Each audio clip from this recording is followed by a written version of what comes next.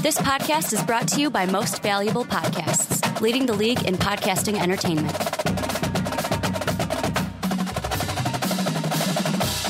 What's up, everybody? Ricky Whitmer here, along with the one, the only, Brandon Swanson. Hey. It's been 2 weeks since I've been able to say that. You know that? It's been 2 whole podcasts where I've been like, what's up? I'm here with not the one, not the only.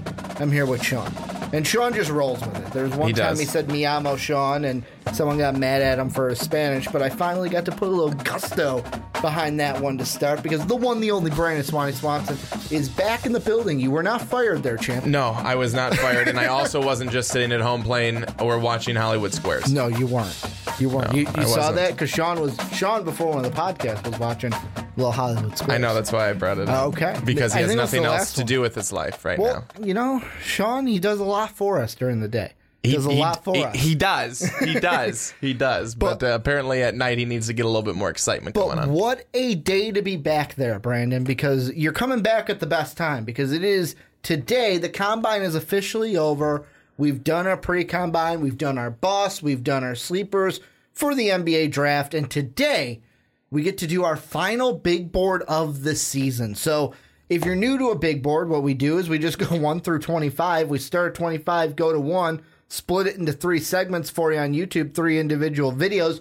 Before we get into the big board, though, a little bit of housekeeping for you guys. Number 1, if you want to support us here on MVP, go to patreon.com/most valuable podcast, $10 tier. You can give $10, and each time you're at that reward, you can become a patron and come on a podcast with us. Anyone, the Onside Kick, the Primetime Podcast, the Fast Break, and you can change and interchange between each month that you're at that tier. Number 2, we have a store link down below in the description. Get yourself an MVP t-shirt. MostValuablePodcast.com also has the store, but it also has everything for MVP each and every day. And then last but not least, if you're on Apple Podcast and iTunes, go and give the Primetime Podcast and all the MVP podcasts a 5-star rating.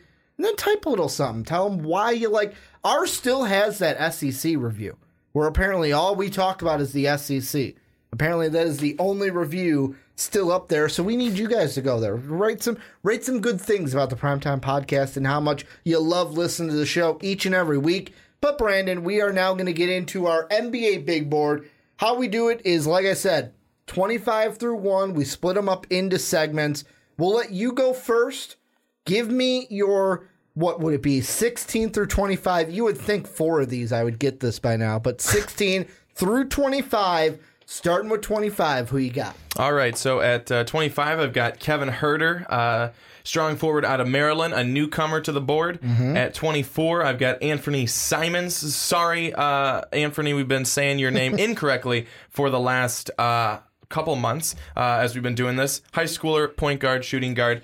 At 23, I've got Jacob Evans, the shooting guard out of Cincinnati. At 22, I've got Kyrie Thomas, shooting guard from Creighton. At 21, I've got Mitchell Robinson, the center from high school. At 20, Kevin Knox, Kentucky, the strong forward. At 19, John Tay Porter, the center from Mizzou. At 18, I've got Zaire Smith, the shooting guard / strong forward from Texas Tech. At 17, Dante DiVincenzo, shooting guard from Villanova. And at 16, from Boise State, strong forward, Chandler Hutchison. Well, and then getting right into my number 25, falling a little bit for me, Mitchell Robinson, the center out of high school. Number 24, Zaire Smith, the guard forward, however you classify him. I have him as a guard out of Texas Tech. Then number 23, Jacob Evans, the forward from Cincinnati. Number 22, Aaron Holiday, the guard from UCLA. 21, Troy Brown, the forward from the Oregon Ducks, quack, quack. Number 20, Jalen Brunson, the Illinois native from Lincolnshire, guard out of Villanova. 19, Keita Bates-Diop, the forward from the Ohio State University. Then at number 18, Zana Musa, the forward from overseas. Number 17, Gary Trent Jr., the guard from Duke. And then at 16, Robert Williams, the big man, the 4 or 5, however you want to look at it, out of Texas A&M. And the first guy I want to mention, because there's 3 of them that we have highlighted. The first one I want to mention is a guy who was in your big board, I didn't have him in my big board, kind of as a little preemptive to the news that is coming out this past week that Jontay Porter is thinking, or leaning, I should say, with air quotes, leaning about going back to school. So, Brandon, what I will ask you to kind of open up this topic is basically Jontay Porter. What happens in the draft if Jontay decides, you know what? I'm not going to be like my brother. I'm coming back to Mizzou. I'm going to play another year in college. Well, I think that after actually looking at what he did over that combine weekend, it may be actually best for him to go back. He's got the skills. He does have the talent. The tools are there, but unfortunately, he didn't show them at that combine. And I have him in my big board. Then you may be saying, Brandon, if you think that he should go back, if you don't think that he had the most impressive combine, why do you have him there? Well, because he does have the talent. There's a number of guys that we can have in our big boards because they have good talent. They've got a lot of upside potential, but he did not show that. He did not show that. He skips the scrimmage. He actually tied for the worst max vertical, highest body fat percentage, and the slowest sprint time. All things that aren't going to help your case.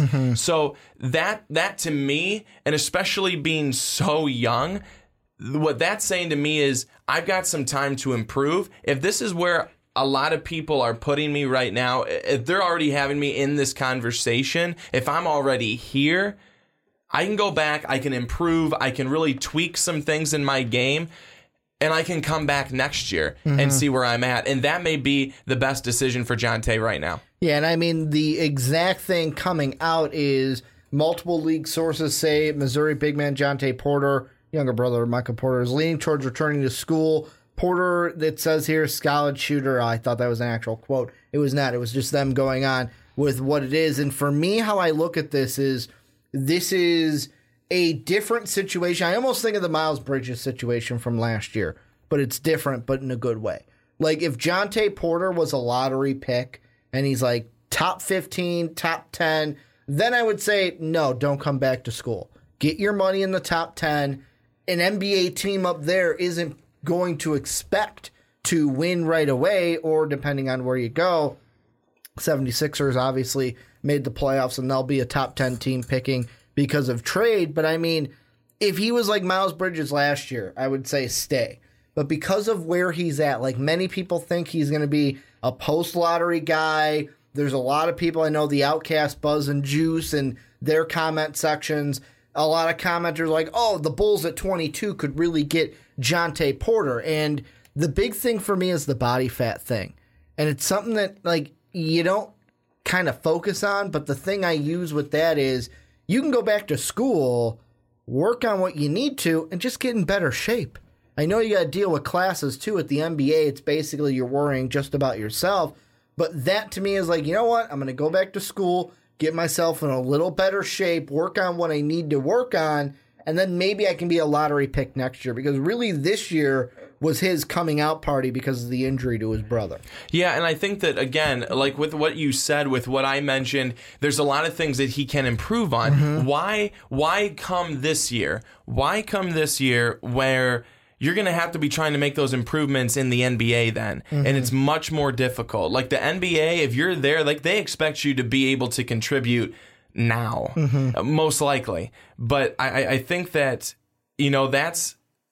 he's got that option. And it's not like he was a senior where he couldn't go back. I mean, you're young. You're still young, and it's okay to be able to go back and work those things out. And truly, better to do that in college than to do that in the NBA when you're already frustrated because you're trying to go out there and be the best you can every single day, but yet you're still trying to tweak your game, do this, do that, possibly huge changes, whether it's to bulking up, losing body fat, gaining muscle, all that kind of stuff. You can do that much more effectively, and I think kind of zero in on that kind of stuff in college as opposed to the NBA. Well, it's not just that. I think I'm going to use Joel Embiid as the kind of example. You take a guy in the top 5, it doesn't matter if he's not ready to play right away. You're kind of going to be like, okay, I took you in the top 5. I'm going to give you a little leeway to work on your body, work on your shot. And like with Joel Embiid, it wasn't immediately he was contributing.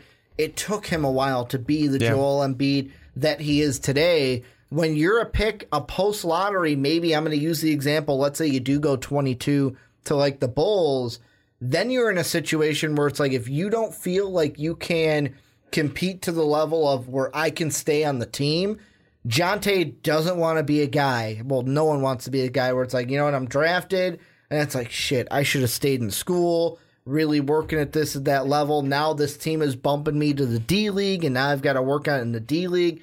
And then at that point, really to me, when you're in the D League, it's not impossible, but it's a huge hole to dig out of, because with that, I'd be like, just go back to school and come in next draft. And that's a huge blow to your confidence then, too. Mm-hmm. I mean, that does not help at all. And then you have that block that could be there mentally with your confidence. And if you aren't able to get past that, that's going to sink you, I think, for your entire then NBA or D League or G League or whatever league they want to call it these days career. And that can ruin a player. It really can. Well, and I mean, the thing I also wonder, and I don't know this, I wasn't at the Combine, but I wonder if a team at the Combine might have said something to Jonte, like, hey, you know what?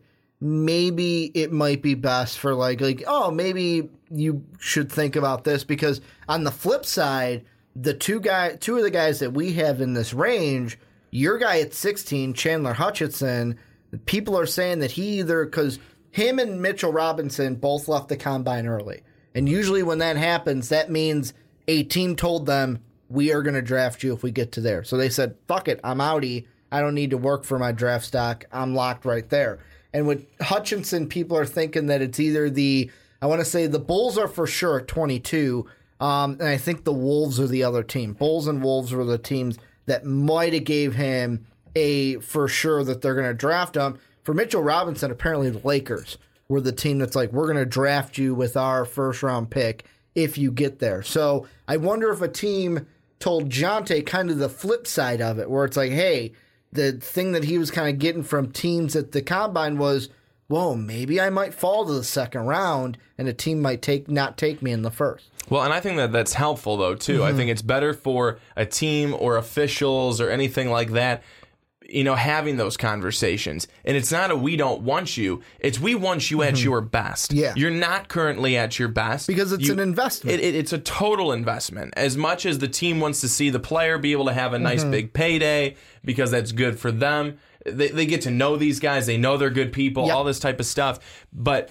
the team cannot put in a big investment to a guy because they think they're nice or they think that they have a good personality. They've got to have that, plus they got to have the skills on the court and, then the body type, too, to be able to handle the NBA when it comes down to it at the end of the day. So I think that is good that they're possibly having those conversations with players, especially if they're players that are on the fence one way or another with how they could go when it comes down to it. Well, the next guy we'll bring up is Zaire Smith, and he's a guy that fell a little bit in mind because to me at the Combine, the measuring up, no pun intended, Zaire Smith didn't measure up at the Combine. No, you're right. Like when they did it, he checked in at 6'4", and that was like a 2-inch difference than what everyone thought. Everyone's saying, oh, he's a 6'6" forward, and it's like, oh, no, he's a 6'4" forward. So, I mean, to me, he's a guy that really kind of took a fall. Maybe it's like, oh, we can't think about him at the 3. At 6'4", I'm maybe thinking about him at the 2, but are you going to take a first-round flyer on a guy at the 2 like Zaire Smith? Like, Dave was even talking to us when it happened on the fast break, and he was like, yeah, this is a guy that I had at the end of the lottery, and now this happens. It's like, you know what? He's definitely not a lottery guy, and the question is, where in the late first will he now go? Well, I think that, again, you look at this is another young guy, 18 years old, it was just a freshman at Texas Tech, a really good player. However, yes, he didn't measure up in terms of what you just talked about, but his max vertical was 41.5 inches. That was better. That was a little bit more positive, especially for measuring in at 6'4". He's got really good athleticism. This is a guy that we've seen be able to run and work both sides of the floor, have great energy on the court. Those are types of things that a team will be able to, I think, kind of build. I don't want to say build around in terms of he's their core player, but you can build off of that because of that energy, that type of athleticism, the skills that you bring. I think that, again, at 18 years old, you're certainly going based off of potential. You don't have everything right now. You're not the complete player that you're going to be come 5-10 years from now. So I put him at 18. I felt like that's around the right spot for him after what we saw happen that weekend in terms of, like you said, people were shocked. People were shocked that he was, quote unquote, like that small. It's not necessarily a bad thing for him. He falls from, I think, where he would have liked to have been, but still a guy who's, I think, going to be taken. And the thing you got to think about also, it's both sides of the ball. Like, if you're 6'6", 6'7", all right, I can play you with the 3, and then in small ball lineups, I can slide you over to the 4, and you can defend a 4 if not. Now you're 6'4", it's like, well, I got to play at the 2.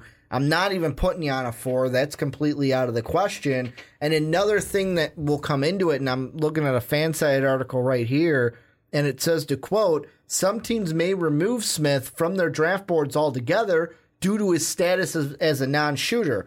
Zaire Smith's NBA dream isn't dead, but it may be on life support. He'll need to give teams excellent private workouts if he wants to stay in the first round of this year's draft. And you look at his stats from last year, he shot 45% from beyond the arc, but he only took 40 shots. So it's like, to me, if you're going to be a 2 guard now and not a 3, and you can't shoot, why would I draft you? For me, I put him at 24 because of, like they said, I kind of feel the same thing of like, his dream's not dead, but this was not a good combine week for Zaire Smith. And he's going to have to do a lot of work at private workouts to show, hey, I can shoot. I can shoot. I just need more opportunities and maybe feel more comfortable in my shot. It's not just that as a shooter either, though. That's been one of the knocks against him. Oh my gosh! Beyond. That's. If you look at what's going on in the NBA.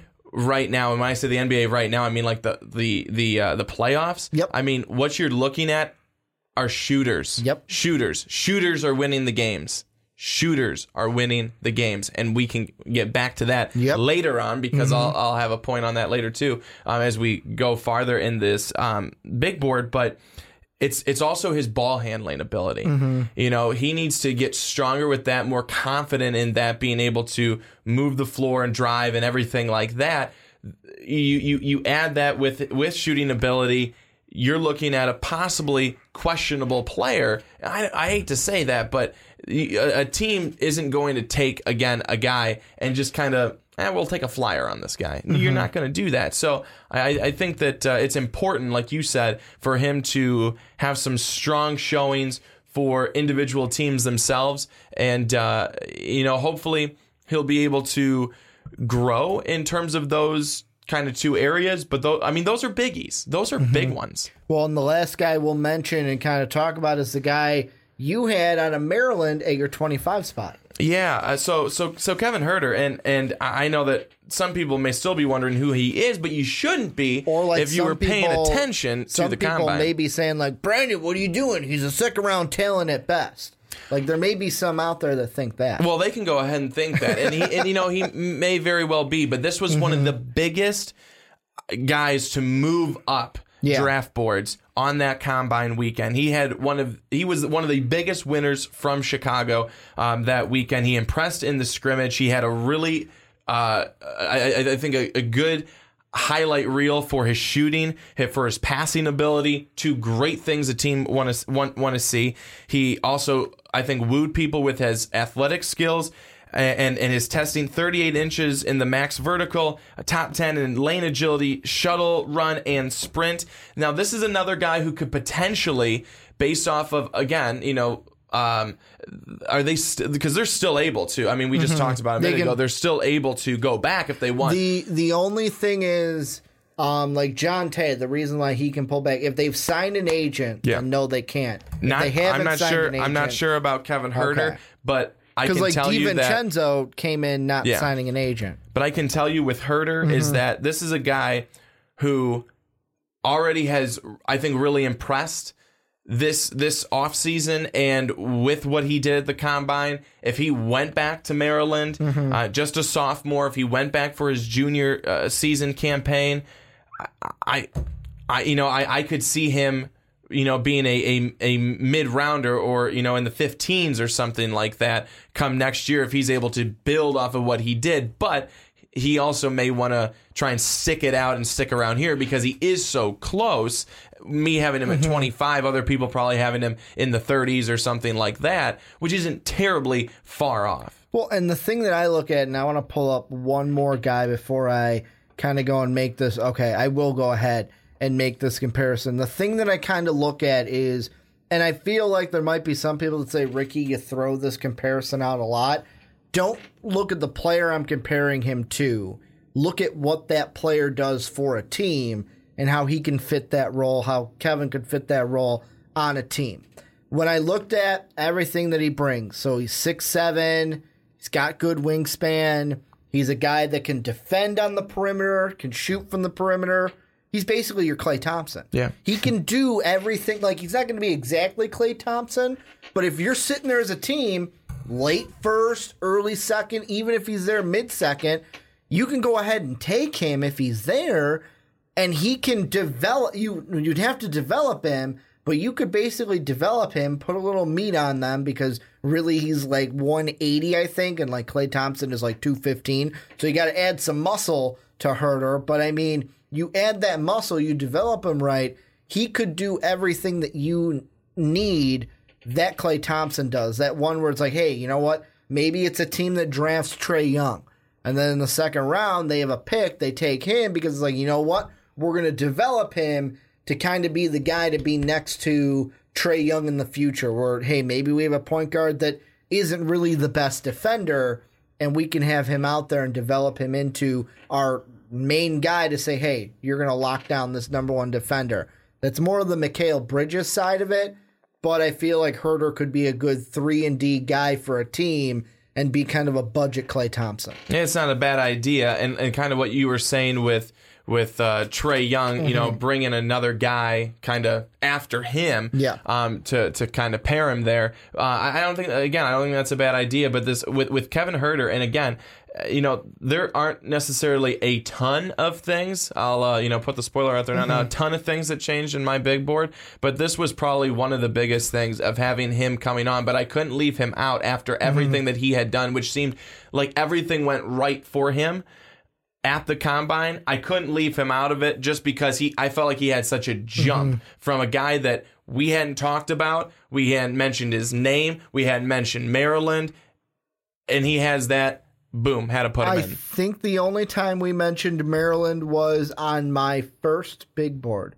I had Justin Jackson, who was injured with a shoulder injury the whole year. That seems forever ago. That's the only time that we have mentioned Maryland on our big board. But yeah, I just feel like this range, 16 through 25, this is the range that gets jumbled around from the Combine the most, because guys like Huerter come up and they fly up like Zaire. It's like, oh, he's 2 inches shorter. And then people panic, and some may say, Ricky, you're panicking putting him all the way at 24. We'll close this off with one last thing. Who's one guy in this range that we didn't talk about that you're like, you know what? I just want to kind of blow some steam up his way and kind of prep him up a little bit, give him a little bit of a spotlight. Donte DiVincenzo. Okay. Donte DiVincenzo. I mean, this guy's an absolute stud all the way around. We saw exactly what he did in the tournament this past year. 31 points. 31 points. points in the national championship game. I mean, absolutely incredible. He followed that up with a really good combine. He continues to impress, I think, everybody and all the teams that are watching him. He's a really good player. He's a really good player. And I think that this is the type of guy who is going to find himself a role. I'm not sure what role that's going to be on an NBA team, but he will find one. And who knows? He could end up being a six-man for the NBA because, I mean, what perfect energy to have coming off the bench. You could pour in 12, 15 points, whatever that might be. That would be awesome. Or he just becomes the next Ryan Arcidiacono and plays for the Bulls in garbage time. There you go. Or just play for the Bulls because they're garbage. The guy that I'm going to bring up is Gary Trent Jr. I loved what he did at the Combine. He's one to me, jumped back up into the top 25. I'm not quite sure he gets drafted in 16 to 25 when it's actual mock draft time, but I mean, for me, I like what he did. I like what he does, and another Duke guy to put up there along with him, Grayson Allen, Duval, obviously Bagley and Carter up at the top of this. But this is where you guys come in. Let us know what you guys think down below in the comment section. Some of the guys we mentioned, some of the guys we didn't, and who are your big jumpers into your personal big boards from the Combine this past week. Let's move on, though, into the next part of our big board, 6 through 15. But, Brandon, as you know, as they probably know by now, we don't start at 6. We start at 15, going from the bottom, kind of inching our way up the big board ladder all the way to the tippy top. Start with your 15. Take us through 15 through 6. All right, 15, Ricky, started off with Colin Sexton from Alabama, the point guard, shooting guard. At 14, DeAnthony Melton from USC, point guard / shooting guard. At 13, Shai Gilgeous-Alexander, the point guard from Kentucky. At 12, Robert Williams, the center from Texas A&M. At 11, Lonnie Walker, the shooting guard from Miami. At number 10, Miles Bridges, Michigan State. Strong forward, power forward. At number 9, Wendell Carter Jr., center from Duke. At 8, Michael Porter Jr., the power forward from Mizzou. At 7, Mikal Bridges, the strong forward from Villanova. And at 6, Mr. Trae Young, the point guard from Oklahoma. Well, I'm going right into mine. Number 15, Kyrie Thomas, the guard out of Creighton. Number 14, Lonnie Walker, the guard out of the Miami out of Florida. Number 13, Shai Gilgeous-Alexander. I'm going to go back. Lonnie Walker from the U. Got to throw up a good U there. I felt like the U that I threw up was kind of like, you know what? It was a weak U. So I'm throwing up a good U. Now number 13, Shai Gilgeous-Alexander, guard from Kentucky. Big Blue Nation, is that what they call that? Big Blue Nation. Then at number 12, Miles Bridges, the forward from Michigan State. Number 11, Colin Sexton, the guard from Alabama. Then number 10, Kevin Knox, or as you called him before we started the podcast, Kevin Knox, the forward out of Kentucky. Then number 9, Wendell Carter Jr., the big man out of Duke, a different shade of blue from that Kentucky Wildcat team. Then another team with blue in its colors, Mikal Bridges, the forward out of Villanova Hova. And then at 7, Michael Porter Jr., the forward out of Mizzou. And then at 6, Triple J, Jaren Jackson Jr., the forward from Michigan State. And the guy I want to start with, Brandon, is this guy you had in your first segment. You had him all the way at 20. I've got him at 10. What's going on in your head when it comes to Kevin Knox? Well, with Kevin Knox, the guy is going to be tough to defend on the wing perimeter at 6'9". Mm-hmm. So he's got that going for him. He's a really good three-point shooter. He has that, and then he's really able to make, I think, some plays happen off the screen. So, however, things that aren't necessarily as good for him, he's not that strong of a rebounder. He's not going to be a guy who's going to get a whole lot of rebounds at the rim. He's not outside of being able to make some plays happen off the screen. Mm-hmm. He's not a true playmaker. He really had a lot of, I think, a good supporting cast at Kentucky, which they always do, but it wasn't necessarily him. And then finally, he, as many guys, well, as it doesn't matter, I guess, but his defense could be better as well. He wasn't the strongest when it came to the defensive side of the ball, and that's why I feel like there's a smaller margin for him to be able to mess up. He's got to be really, really good. He's got to be a really good three-point shooter and really be able to create off the screen, because these things over here, they're not working as much in his favor. And that's why the difference between you having him at 10, me having him at 20. Well, I know the reason why we have him 10 and you have him at 20 is, first off, when it comes to his defense, the best way I've seen it put is he takes too many naps on defense. Kind of sleeps a little bit. Oh, no, guys behind me. But again, when you come to the NBA, you're encouraged to take a nap on defense. Well, yeah, most teams don't play a lot of defense unless it's like, oh, crap, we really got to play defense. And for me with Kevin Knox, the reason why I have him at 10 is straight potential. And for me, yeah, he is a raw prospect. But there is he's 18? There's a team in the combine, I believe, well, not in the combine, in the lottery, I meant to say, that is going to get Kevin Knox and are going to be able to bring the best out of him. Like, is he going to be a star player for your team? No, I don't think he'll be superstar level. I don't even think he'll be star level. He will be a quality, at his best, quality starter in the NBA. Think Tobias Harris for the LA Clippers. Just a quality starter that you have on there. It's not like anyone where it's like, oh man, you know what, he could be replaced. It's like, no. He is a definite starter for our team. He fits this role that we have him play, but he's not a superstar or a star on this team. And I feel like the people that have him lower, like you do, out of the top 15, it's one of those things where, and you can correct me if I'm wrong, maybe it's, hey, I see all of this, and I don't think a team is going to get all that potential to where he's not going to be what everyone on my side of the table believes he can be with his potential. Yeah, I think that, again, it's, we always mention it. I know I always do, because I always want to be, and especially for our loyal viewers, is a lot of times they'll ask us questions. Well, why are you doing that? Well, why are you putting him there? Well, why are you putting him there? A lot of times with me, it's either based off of what I see him doing with potential, or maybe not necessarily getting to with all the potential or all the hype that someone will have for him. So you clearly are going into, and I want to say feeding into the potential, but seeing what's there, whereas I'm more so right now, the other things, I don't want to say the complete negatives, but the things that he's not as strong as, for me, they weigh a little heavier than the things that he is. Well, and I mean, the thing that I like most about Kevin Knox is were the percentages great? No.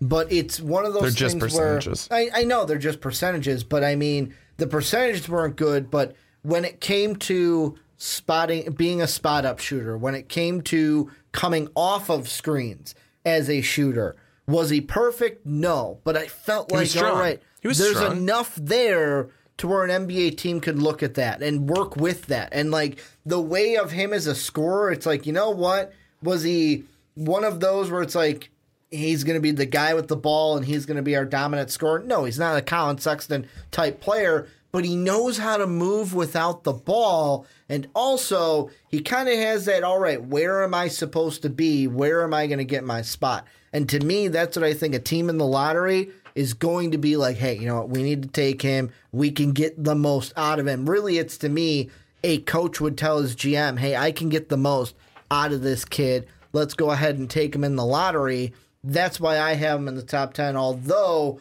the defense does need a little bit of work. You know, he's not the best. Like, he settled for a lot of mid-range jumpers. Can you kind of extend him more out in the 3-ball range in the NBA? That's going to be kind of wait and see on that one. Well, that's the point that I was going to bring up a little bit, too, is that if we just want to talk NBA, which is all we really need to, because that's where you're going now, that's where you're headed. Now. Can you just take away everything else? So, yeah, he may not get you the rebounds. He may not play the best defense. But he's going to be able to get you a lot of points from beyond the arc, and he's going to be able to create, again, off the screen, and you can really pour in a lot of points from those two things. So are you going to look at a team and possibly have him be higher? I mean, again, I'm 20, you're 10. I mean, wait, maybe somewhere in the middle, maybe like a 15, because they see, okay, you may not be able to save us on this end, but you're going to be able to save us on that end when the ball's in your hand and you're shooting it from beyond the arc. Yeah, and I mean, for me, the team, and maybe this is me thinking a little bit of the draft order, if he did go at 10, he's going to Philadelphia. Doesn't need to be the guy with the ball. That's Ben Simmons. He's got Markelle Fultz. He's got Joel Embiid. He's got other guys that can contribute as well. Doesn't really need to be the main guy. So he can kind of just fit in to, all right, how am I going to be the scorer on this team? That to me would be a good fit for him. But it all depends on, I mean, New York could be a team that takes him. Really, to me, it's anyone from 9 on could be a team that takes him. And the thing I kind of want to ask you, and I know this is off of what we kind of prepped before the podcast, is Sean and I had a discussion 2 weeks ago while you were away on your 2-week sabbatical. And one of the things we talked about, mainly around the Knox Bridges, Knox and the Bridges brothers, who are not related. I want to ask you your thoughts on the kind of best wing in this draft debate. Because obviously, if we go off the big board, both of us agree Mikal Bridges is the best wing in this draft. I mean, with you, Michael Porter, like you said, power forward, so you're not even having them in that discussion. But when you look at it, I have Knox, then Miles Bridges. You have Miles Bridges and then Knox. So, I mean, you didn't really get to weigh your thoughts on that debate. What are your thoughts on the whole wing situation, Bridges, and Knox? Well, to be honest with you, is that based off of what I was able to talk about and what I've talked about with Kevin Knox, those are some of the same Knox. Don't hate me. Pun intended. That pun was totally intended. Totally was. that Miles Bridges has gotten. That is what Miles Bridges was he showed all up year and long. Lost some weight. Well, that's good. Sean's big criticism in that segment was that he's like, I don't want to call him fat, but I'm kind of calling him fat. And then Bridges shows up at the combine. It's like, holy shit, he lost a ton of weight this offseason. Well, I think it's one of those things where a lot of people said, okay, this guy is a guy who can score, but he's just kind of a straight line drive to the basket type of guy. You know, he can create a little bit off of the screen, but he's not a true playmaker. That's what a lot of people have kind of, put the knock against Bridges, is that it's the same type of things that they've put against Kevin Knox. It's the same type of things. When I say, however, they're not wrong. Is we've seen it. I mean, we've seen it time and time again. We didn't see when the Michigan State Spartans took on Syracuse in the tournament. Bridges didn't take over that game. He didn't go and become this playmaker. And yes, a very different type of game because of the way that Syracuse plays defense. Very good. Well, it's a unique zone defense. It is, and it's the best. But still, he wasn't able to become the playmaker. Give me the ball. I'm going to go make the play. I'm going to go this. I'm going to lead us to victory. He didn't have that. And I don't want the discussion to be necessarily about Miles Bridges, but that's the problem. That's the knock. That's the negative, is that if that's all you can do, if you can, if you're on and you're shooting from three, good, but if you're not, what else are you going to do? What else are you going to do to get out of that slump? What else are you going to do to, bring us points? What other players are you going to be able to make? That's the point. Well, and kind of moving on, because I kind of asked you that question, so going on in Bridges was totally fine because I set you up for that one. But moving on to the next guy we were going to talk about is, now this is a guy I got a lot of flack about in the comment section of Sean and I's bust video that we did, because I mentioned that I could see him maybe being a bust, but I'm not quite sure, and that's Lonnie Walker. And I saw the video during the combine of his vert, ridiculous vert, and I just looked at it and I did one of these and I went, oh, I'm going to hear about it in that video. I'm like, I'm going to hear about it, because I didn't say, like, it's not like, oh man, Lonnie Walker's going to be a bust. I just don't know about Lonnie Walker, because can he be a really good scorer at the next level? Yes. But for me, it's with Lonnie Walker, it's first off the injury from college, and it looked a lot better at the combine. I will say that. There's two of, are you just going to be a scorer that settles for like contested jumpers, or are you going to be a scorer and have different tools to your game as well? See, with Lonnie Walker, he's an interesting situation because you look at his time in Miami and you look at his numbers in Miami. They're not wonderful. Yeah, they don't jump off the page. But everyone has to remember his injury. Yeah. Everyone has to remember he's injured for the first part of the season. And I don't think that he was able to show every single thing that he had. He didn't showcase everything. But what he did do is he did showcase a lot of really, really good things come combine. And like you said, his 40-inch vert, and then he was second in the shuttle run, third in the sprint. I mean, the guy is athletic. I mean, he's just an athletic player. And then, I mean, you look at everything else that he has, the tools, like I said, the athleticism, shot making ability, everything like that. You put that all together, Lonnie Walker's going to make, I think, a pretty nice NBA player.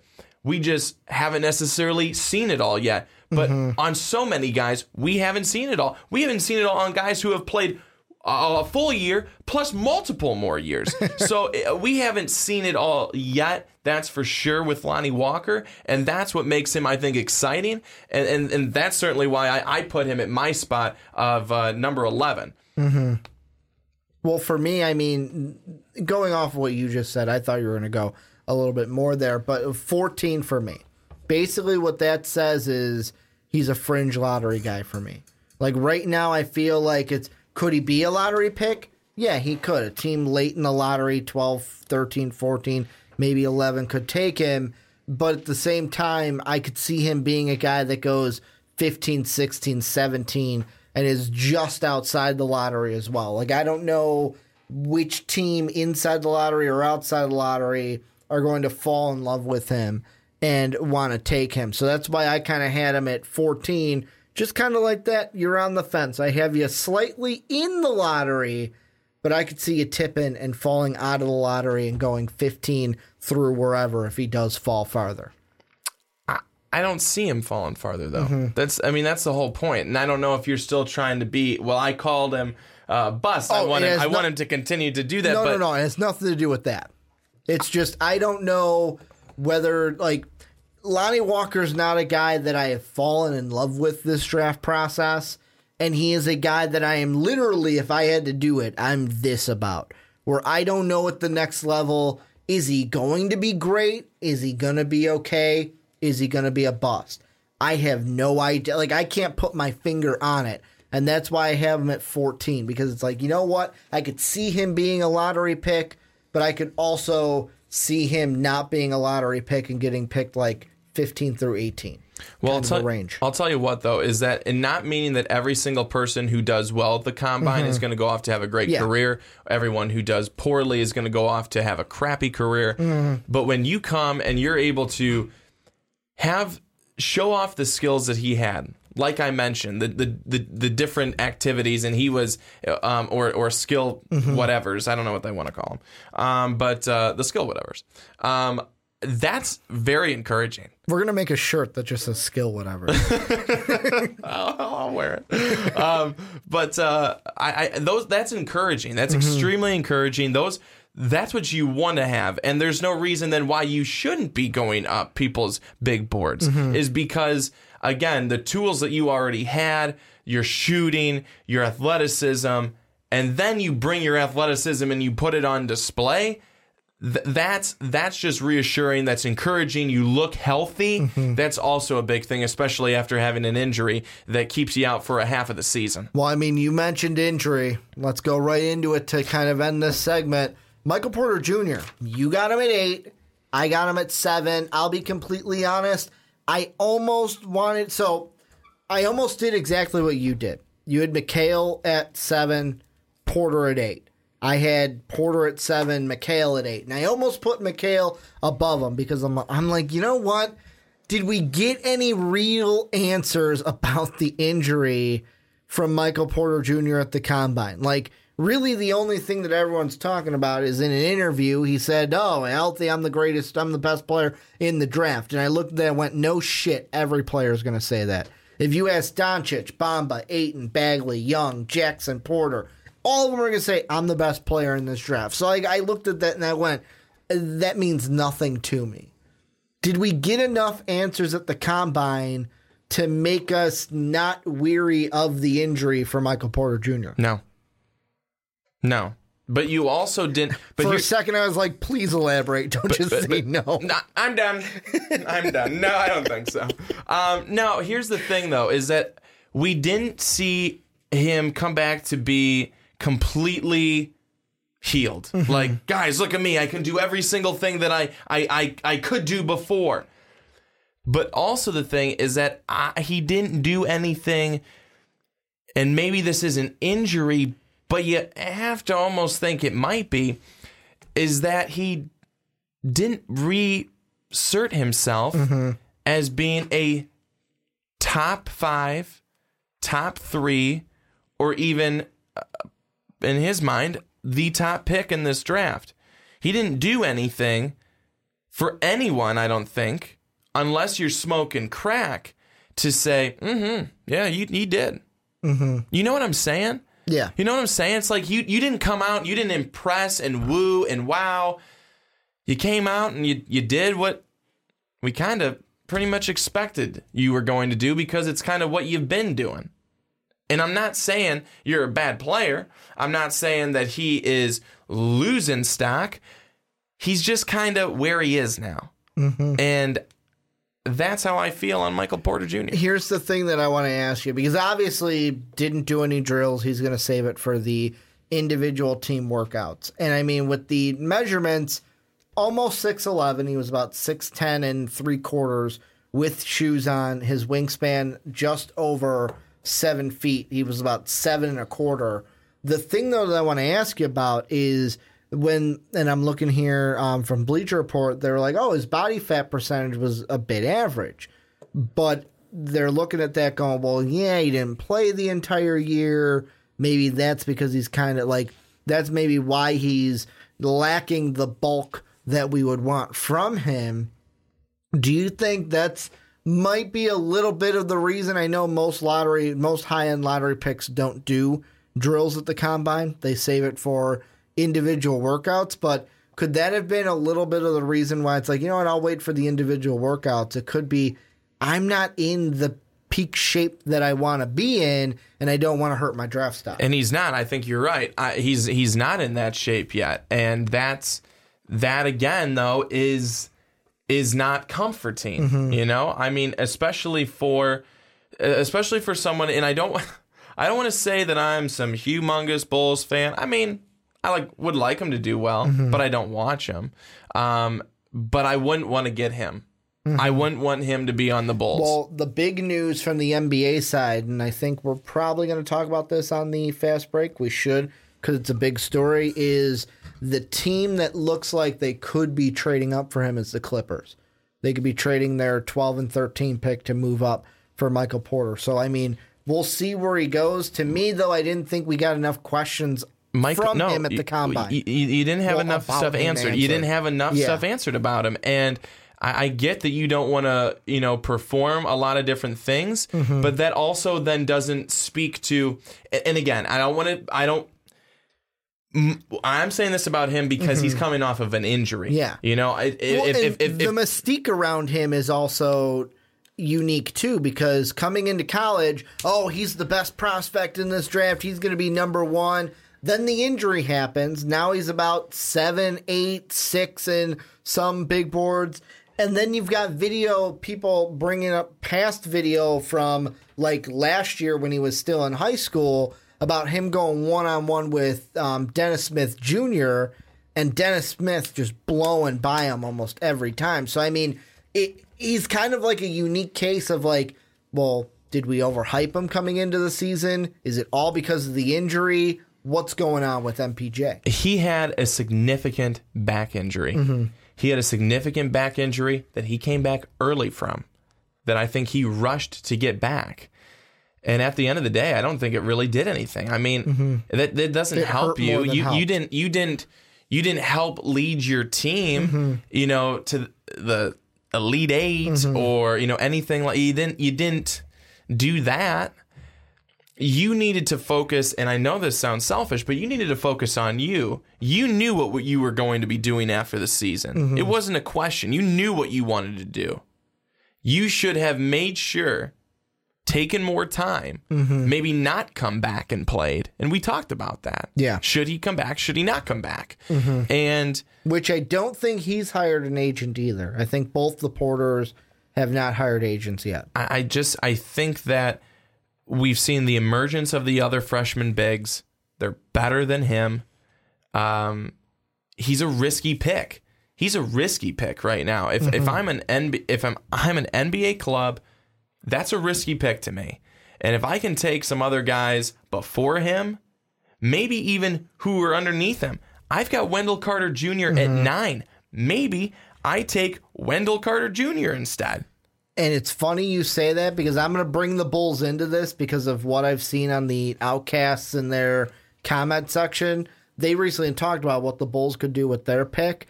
And just to watch the comment section, like all four, MPJ. I'm with that too. I would love to draft MPJ and get him in a Bulls uniform. However, there's a ton of commenters that I've seen on the Bulls side that have been like, I don't know why people think we should draft Wendell Carter Jr. I don't want Wendell Carter Jr. And I look at it and I go, he's not my second choice, but like, I like what Wendell Carter Jr. can bring to a team. I do too. Like, and that's a whole of a fit thing, but like us on a big board, like, there's a reason he's in my top 10. Like, the only reason he's not higher is because I feel like the 8 guys ahead of him, I could not for any reason put him above anyone in my top 8. Well, I'll tell you what is funny, and I think I said this the last time when we talked about Wendell Carter Jr., is that in a lot of stuff that I looked at, a lot of stuff that I read, there were people that were having reports out there saying he was better than Bagley. And it's like, there's not many people out there that are going to necessarily believe that. Yeah. But if you look at it, if you look at the stats, if you look at in some of the games how they played, you sit back and you go. Especially later on, wasn't it that Syracuse game where it was like Wendell Carter comes off, Syracuse goes on a run with Bagley out there, and like team looks lost, Wendell Carter comes in, boom, everything is saved. So, I mean, that's a microcosm of it. But I mean, Wendell Carter is going to be the interesting one. He could have rose in mine, but there's no way I could have put him above anyone in my top 8. But this is where I want to turn the conversation on to you guys. What do you guys think about the guys we talked about, 6 through 15? What do you think about the guys we ranked here? Who would be in your 6 through 15? Let us know down below in the comment section. But Brandon, let's end the podcast going through our 1 through 5. The tippy top. This is the last segment we will ever have on a big board for 2018. Not until 2019. We may do a way too early big board right after sure you'll make the us. NBA draft. But let's start with you over there.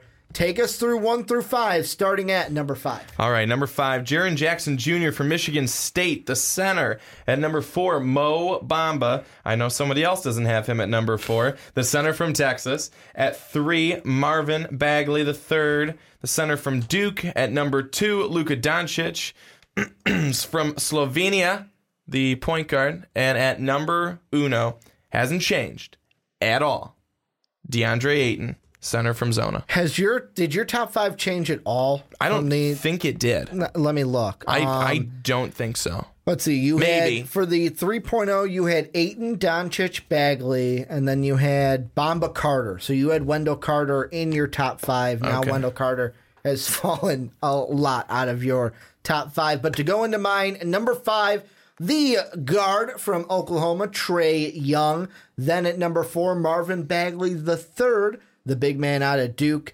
Then at number 3, DeAndre Ayton, the big man out of Arizona. And some of you might be going, wait, what? Ayton at 3? What does that mean?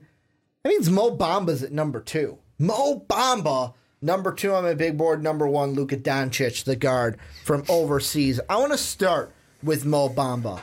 Had a ridiculous combine when it came especially to the measurements. Not only is he a 7-foot center, I believe he set a record for this. He has a 7'10" wingspan, Brandon. 7'10". What are you thinking about Mo Bamba coming out of the combine? Well, also don't forget that people are falling in love with his personality too. They're just loving it. You already are there. I was well ahead of that train. And I saw that jump interview, and I was like, I wouldn't be mad if the Bulls traded both their picks to move up for Mo Bamba. Would not be upset whatsoever. Here's what I think. And the last time that we talked about Mo Bamba, I really want to stress that, is that this guy is probably the best shot blocker in this class. Yep. I mean, I think you could pretty much say almost hands down. And his defensive ability, it's golden. The last time we were talking, we talked about why is it that people say you can't build around a defensive guy. We got some comments. We got some people to chime in on that, and I thank you. It makes sense. It makes sense why. It makes more sense why. But this is a guy that if he could just, I think, refine his shooting a little bit, refine which he's already doing. His mid-range jumper just a little bit. He's already got a soft touch at the rim. This guy can be really special. You know what? I've already said it. And basically, me putting him at number 2 is, one, putting my money where my mouth is, and number 2... How much money are you putting? We got a comment in, I can't remember if it was a Fast Break or a Primetime podcast, but I've said this before, that first off, I feel like his ceiling could be an Anthony Davis type player, a player that can get it done defensively, can get it done if he develops an outside shot, can be a guy that, I'm going to hit it from 3, I'm going to hit it from mid-range, I'm going to have that light touch at the basket closer in. Now, the thing that I've gone in and I've said that, hey, you know what, he's, to me, 5-10 years down the line, we're going to be looking at this going, man, Mo Bamba was the best big in this draft. And we had a comment, and that comment, I can't remember who it was, but they said, why, like, if Ricky's saying he's going to be the best big 5-10 years down the line, why doesn't he have Mo Bamba as his top ranked big in the big board? And I saw that comment and I went, you know what? He's got a point. And that's why I did what I did today, where I made Mo Bamba my top big man off the board, because I don't think that he's the best player in this draft to where he's going to be the number 1 pick. I think he could be. He could be in that discussion. I think Luka Doncic, number 1, he is the best player in this draft. Then Mo Bamba is my best big, because like DeAndre Ayton, there's questions about him. There's questions about Marvin Bagley. We've brought those up to ad nauseum.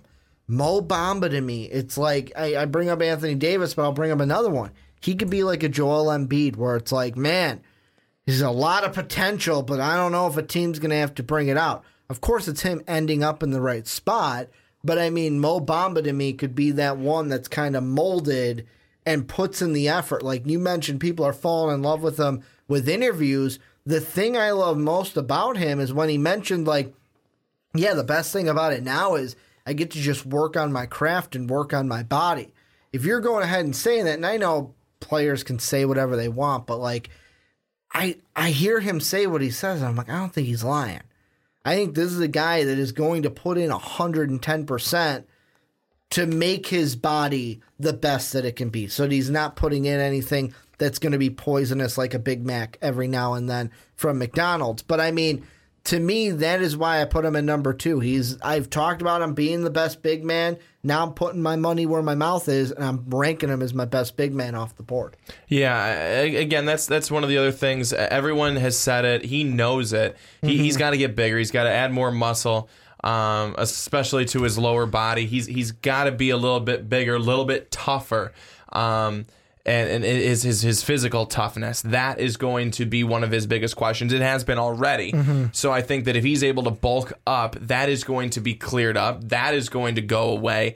And there's going to be another positive over into his corner. Mo Bamba, again, a lot of people, especially over that combine, there were a lot of people that just fell in love with him. You were one who was already going and buying him roses before it, because that's how much you love the guy. So these are all positives for him. It makes sense for you to put him where you put him at number 2. I'm not shocked by that at all. Here's the next guy I want to bring up, and this is a guy that, just to kind of say where we thought he might be and where he was, all right, the Ringer did change it. So they changed his height. So Trae Young, he's a guy that took a lot of flack at the combine, kind of almost the same reason why we talked about Zaire Smith, was when it came to the measurements, Trae Young was, I believe, 2 inches shorter than everyone thought he was. Like, 6'3", 6'3". Well, in shoes, he ended up being about 6'1" and a quarter. So people are looking at it going, he's 6'1" instead of 6'3". And like, you look at the wingspan that he has. He does have a 6'3" wingspan, but he's 6'1". His hand length was about 8 inches. Body fat, 5.35. What are your thoughts with Trae Young and how people thinking, maybe like with him being shorter, is he really going to be that guy we want at the next level, or will he get stifled by NBA defenders in the NBA? I'll be honest with you, it doesn't do much for me. Okay. It doesn't bother me. It doesn't bother me because I don't think that the 2 inches is going to do a whole lot, because it's not going to affect his game at all. Mm-hmm. It's not.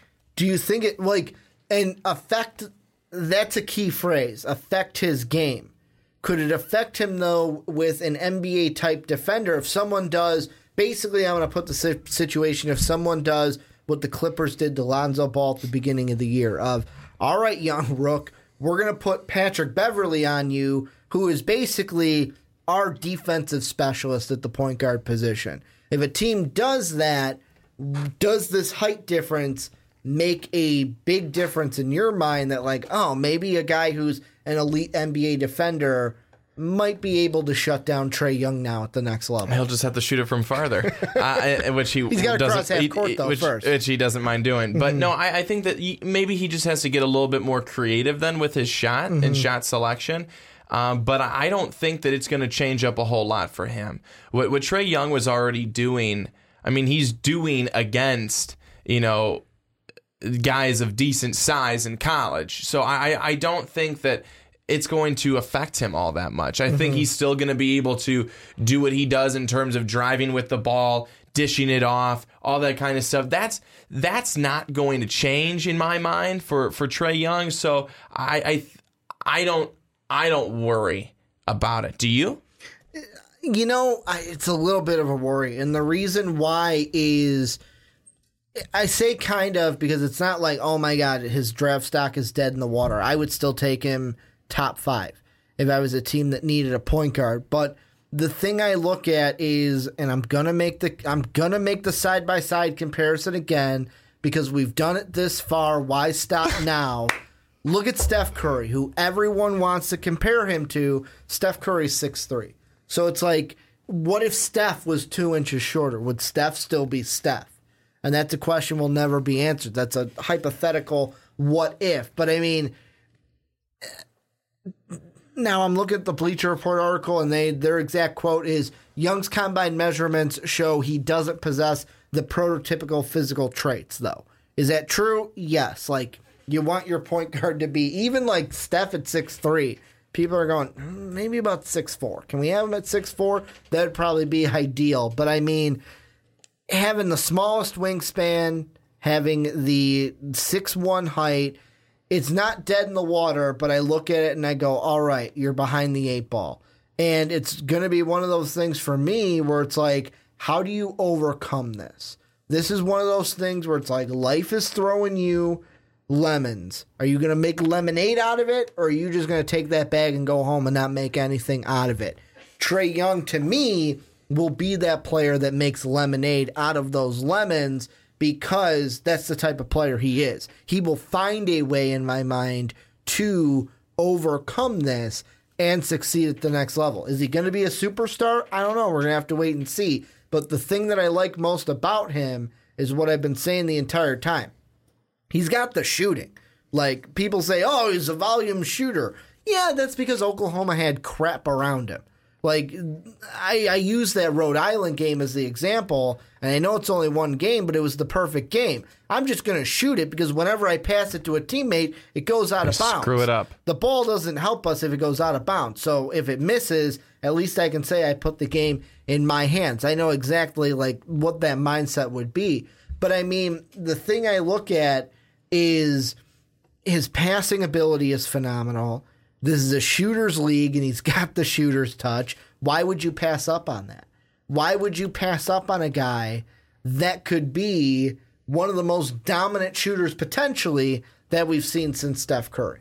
Like, I wouldn't do that. If I needed a point guard or had a need for a point guard, I would be taking Trae Young in the draft. I'd be taking him top 5.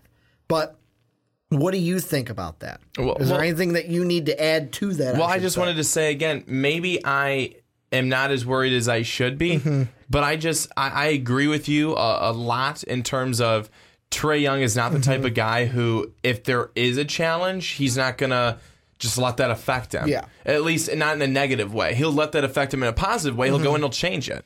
You know, he'll be better. He'll be craftier. He'll, you know, maybe we'll see him have to, you know, drive a little bit more, you know, which isn't a bad thing. So I think that, you know, that's, again, to me, it's still not, I haven't seen him yet, again, obviously, in NBA action. None of us have.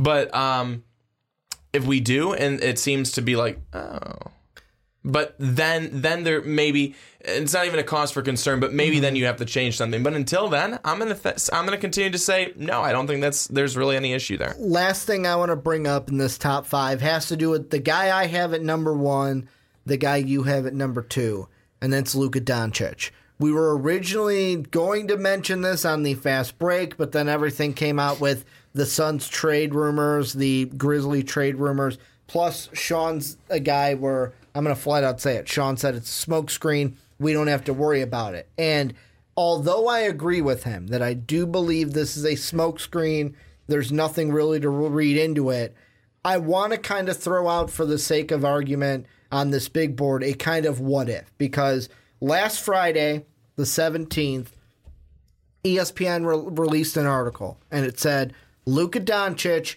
undecided on joining NBA next year. And here's the exact quote from Doncic. He said, I'm not sure if these are my last 2 games in Europe. We have yet to make this decision, perhaps after the season.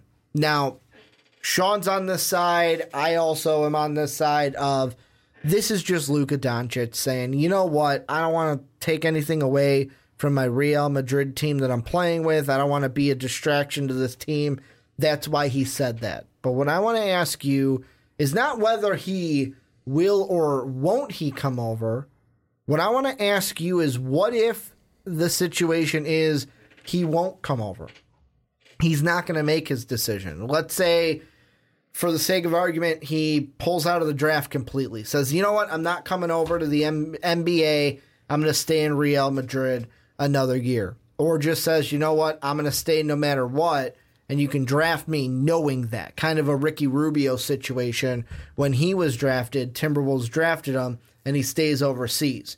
How do you think that would affect the draft if Doncic said, I'm definitely not coming over next year to the NBA? Is Trae Young going too? Do you think? Is Trae Young going too? Someone's going to need. I mean, Doncic is that point guard that people are looking for. Do you think Trae Young then slots right up? I don't necessarily know if that's the case. Or do we see the run of big men at the top? People are going to look at, okay, they if they need a shooter, they need a point guard, and all of a sudden, what's his face? Doncic is gone. Does Young come right up because you're the next best point guard on their list? Okay, that guy's gone. Cross him off. Trae Young, you're up. Maybe. It's interesting. This is an interesting topic for me because, like I said, don't think it's going to happen, but I mean, bringing in a little bit of the NBA side into this kind of topic is that there's also articles that there's, first off, the Suns that are at number 1, they're not sure what they're going to do with that pick. Are they going to take Doncic, who Doncic is the coach at Phoenix now, who just got hired from Utah. He used to coach Doncic on the Slovenian national team, so there's that connection. But then you've got their GM saying they want a big man, so there's Ayton. Then you got their GM saying, fuck it, we might even trade the pick altogether. So to me, they don't know what they're going to do with the pick. They could flip a coin and be happy with that. Then number 2, number 3, there's reports saying that both the Kings and the Hawks are like, yeah, thanks, no thanks. We're not drafting Doncic no matter what.